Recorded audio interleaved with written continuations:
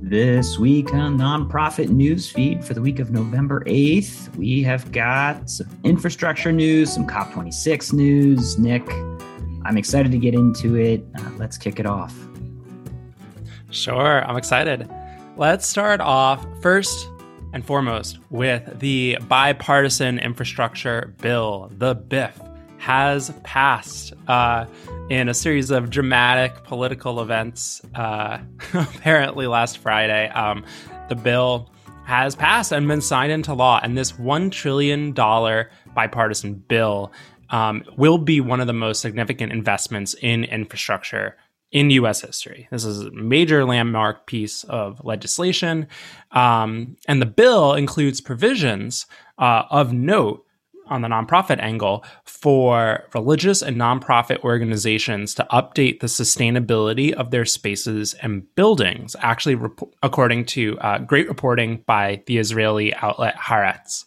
And the quote is that Nonprofit Energy Efficiency Act in the bipartisan infrastructure bill fixes sustainability problems by providing critical funds for nonprofits to upgrade decades-old buildings with inefficient heating and cooling systems while lowering energy costs and reducing their environmental impact.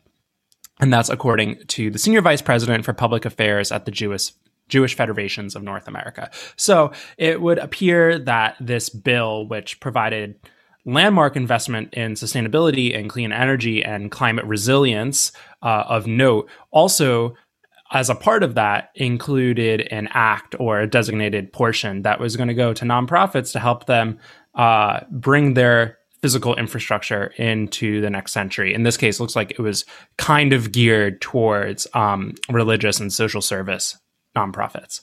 But I think this is awesome. And just like hearing more about the bill, the more I learn about it, I think the cooler it is, and that this is the most significant investment in climate resiliency ever. And it's a huge step forward.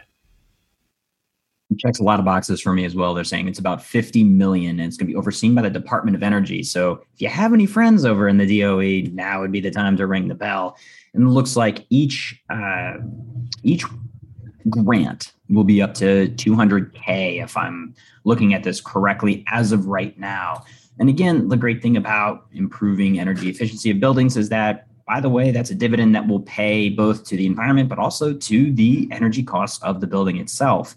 So I would put this on the radar of anybody on your grant making team to keep an eye on it, because one thing I can tell you is 50 million may sound like a big number, except when you remember there's like 1.8 million nonprofits, X number have actual buildings and potential uses of this. So I would make sure you queue up and keep an eye on it, because it doesn't seem like it's just restricted to one particular audience. And when we found this in again a newspaper that happens to be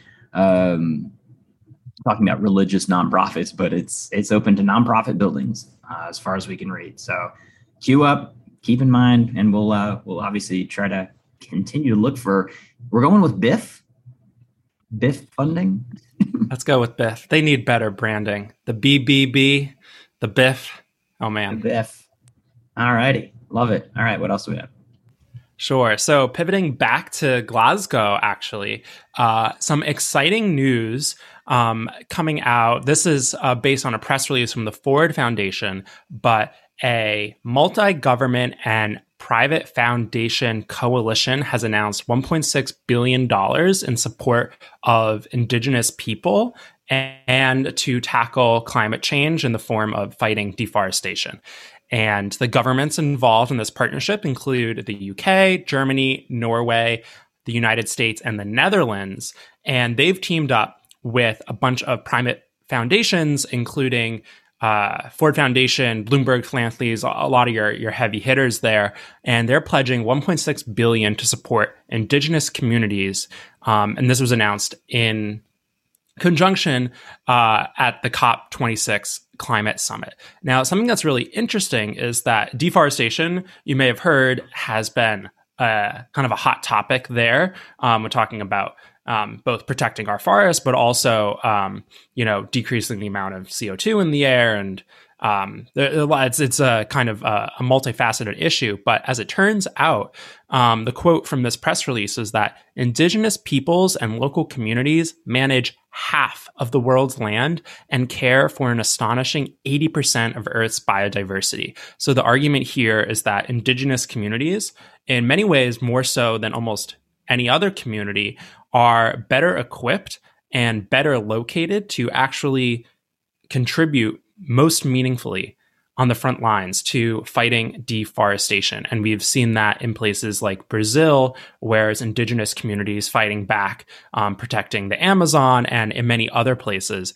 And I think this is really cool and notable, one, because I can't really remember such a sizable investment in indigenous communities coming out of one of these summits, but also just the recognition that it's local groups and people that are going to get this done. It's, in some ways, it's a very top-down grant, right? Big governments, massive foundations, but they're investing in local stakeholders. And to me, that's investing in climate resiliency done right.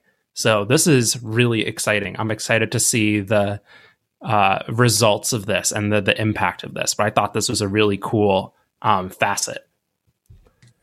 Yeah, sort of great framing there, top down, yet thinking bottom up, and really a monumental shift, I'd say, in terms of the way we deploy environmental investment, which traditionally has, I'll say this as a broad rule, but could be backed with quick research, frankly, has ignored indigenous people and the people that actually live on the land. And talking about elements and narratives around conservation versus preservation, it's very clear, and it's a great stat, that 80% of the biodiversity, half of the roughly land, and even if they're off by 10%, it's still a tremendous amount of land that is crucial.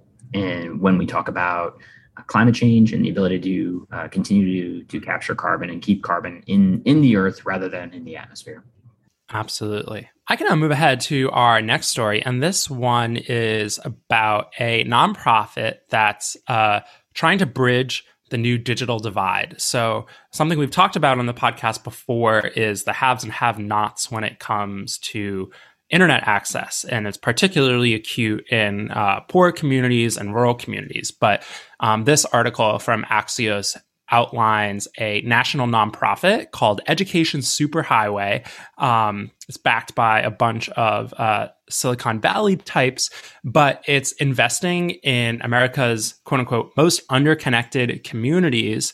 Within those communities in particular, providing free Wi-Fi to underserved apartment complexes. So this organization said to begin, it will work with Oakland, California to deploy free Wi-Fi in 127 buildings by using the city's new Wi-Fi network at a cost of less than $100 per month to the landlord. So I think that this, going on the theme of infrastructure, is really cool and recognizes now that more than ever, internet access is in many ways practically a basic right in this country, in the sense that it's really, really hard to survive American life without internet access, and recognizing that there are still communities, even in New York City, there are still people who don't have internet access. So I think it's really cool to see an innovative organization thinking big picture to try to bridge that divide. I think we crossed over the threshold of nice to necessary and starting to use the word right when referring to Wi-Fi as soon as we asked America's public schools to work remotely. As soon as you made the home, no matter where that is, the home, the center of education, the center of work for people able to work remotely, we crossed over into, I need water, I need electricity, and I need Wi-Fi, because that is now how I'm connected. And so it's great to see this investment. I really wish it was happening even earlier, but this is the type of thing you need where you're looking at a lot of these buildings. They have different stats in America's most unconnected communities, saying that up to 25% are without broadband, live in apartment buildings, according to this report. And what's nice is that if you can deploy for an entire apartment building, you actually have provided service for quite a number of people that, that is becoming more of a right, I'd say. And it's interesting to see this turn into this investment. Absolutely. I could not agree more. I have no good transition from that story to this story, but this is a fun one, George. So it turns out that Elon Musk and the United Nations World Food Program are in a little bit of a riff. Maybe you can explain this story better than I can. But I think the gist of it is that the UN World Food Program, of course, one of the many organizations within the auspices of the United Nations system, at COP26 said we need much more money to solve world hunger. And then Elon Musk, somewhat teasingly, condescendingly, but also maybe helpfully, suggested I will donate $6 billion to solve world hunger, and you can prove it. So I don't know what thread you want to take for this one, George, but kind of an interesting little public spat about how and whether we can solve world hunger. The loose history here is the article that the World Food Program put out, kind of threw stones at billionaires in particular, kind of directly at Musk, saying like, all we need is a billionaire to like give $6 billion and we can solve, and here's where we hang on something that triggered some people, solve world hunger. $6 billion solves world hunger. How dare you not write this check? So just pausing on different elements of the story, there is a framing here that essentially hurts the cause. $6 billion is not going to solve world hunger. It's not, because there is a complicated series of last mile problems, of distribution problems, of governance, of frankly, security questions. And simply saying, give us this money and you'll solve this problem is incorrect, because guess what happens the next year and the next year after that? You're not looking at the system as a whole. And frankly, you're an incomplete narrative of what the work actually looks like. And you don't do the cause a service by doing it. And so I think Musk, in his very dumb, sort of brutish way, kind of picks this fight, but also possibly legitimately may end up giving some amount of money, says in this, on Twitter, saying, explain to me how this $6 billion here, itemized, will solve world hunger, kind of calling this out because he felt called out. And also he never shies away from picking fights with anything, be it a Dogecoin competitor or another space billionaire. But I wanted to pull this out simply because it is a narrative that a lot of people are paying attention to. And it's interesting when you are framing your large donation asks, your high net worth individuals, how you're framing how the world will be different as a result of your work, your capital campaigns. And some of this narrative that I think, I'll be honest, I feel as though the UN World Food Program kind of stepped in by making this sort of aggressive claim on solving world hunger with $6 billion, which is, frankly, you can see through it quickly. And it's a narrative to follow and pay attention to how the public, how the media, and how even your own audience is sort of jumping on one side or the other. And you can pick a fight with whoever you want. Our capacity to be offended knows no bounds. That was really well said. I won't try to top that. I'll go right to the next story. And this one, speaking of billionaires, this one is about Jeff Bezos, who's pledged $2 billion towards an international deforestation effort. This appears to be separate from the one that we previously discussed involving the Ford Foundation and other governments. Yeah, and the project is called the High Ambition Coalition for Nature and People. It's a multi-country effort to end deforestation. Yeah, another kind of along the theme of deforestation. And this is within the auspices of a climate change fund that he supposedly started last year called the Bezos Earth Fund. And talking to reporters, he was saying that how going to space changed him and the lens through which he saw the world. Sounds good to me. Sure. Yeah, I feel like I'm so billionaire oriented on this.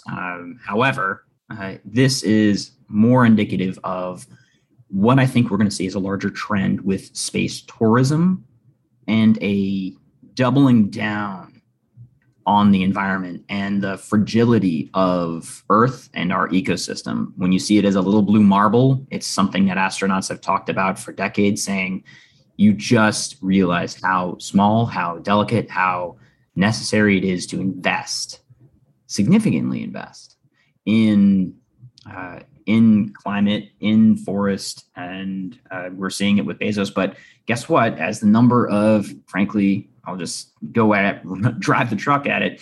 It's the number of billionaires who just pay to go to space for a joyride, come back.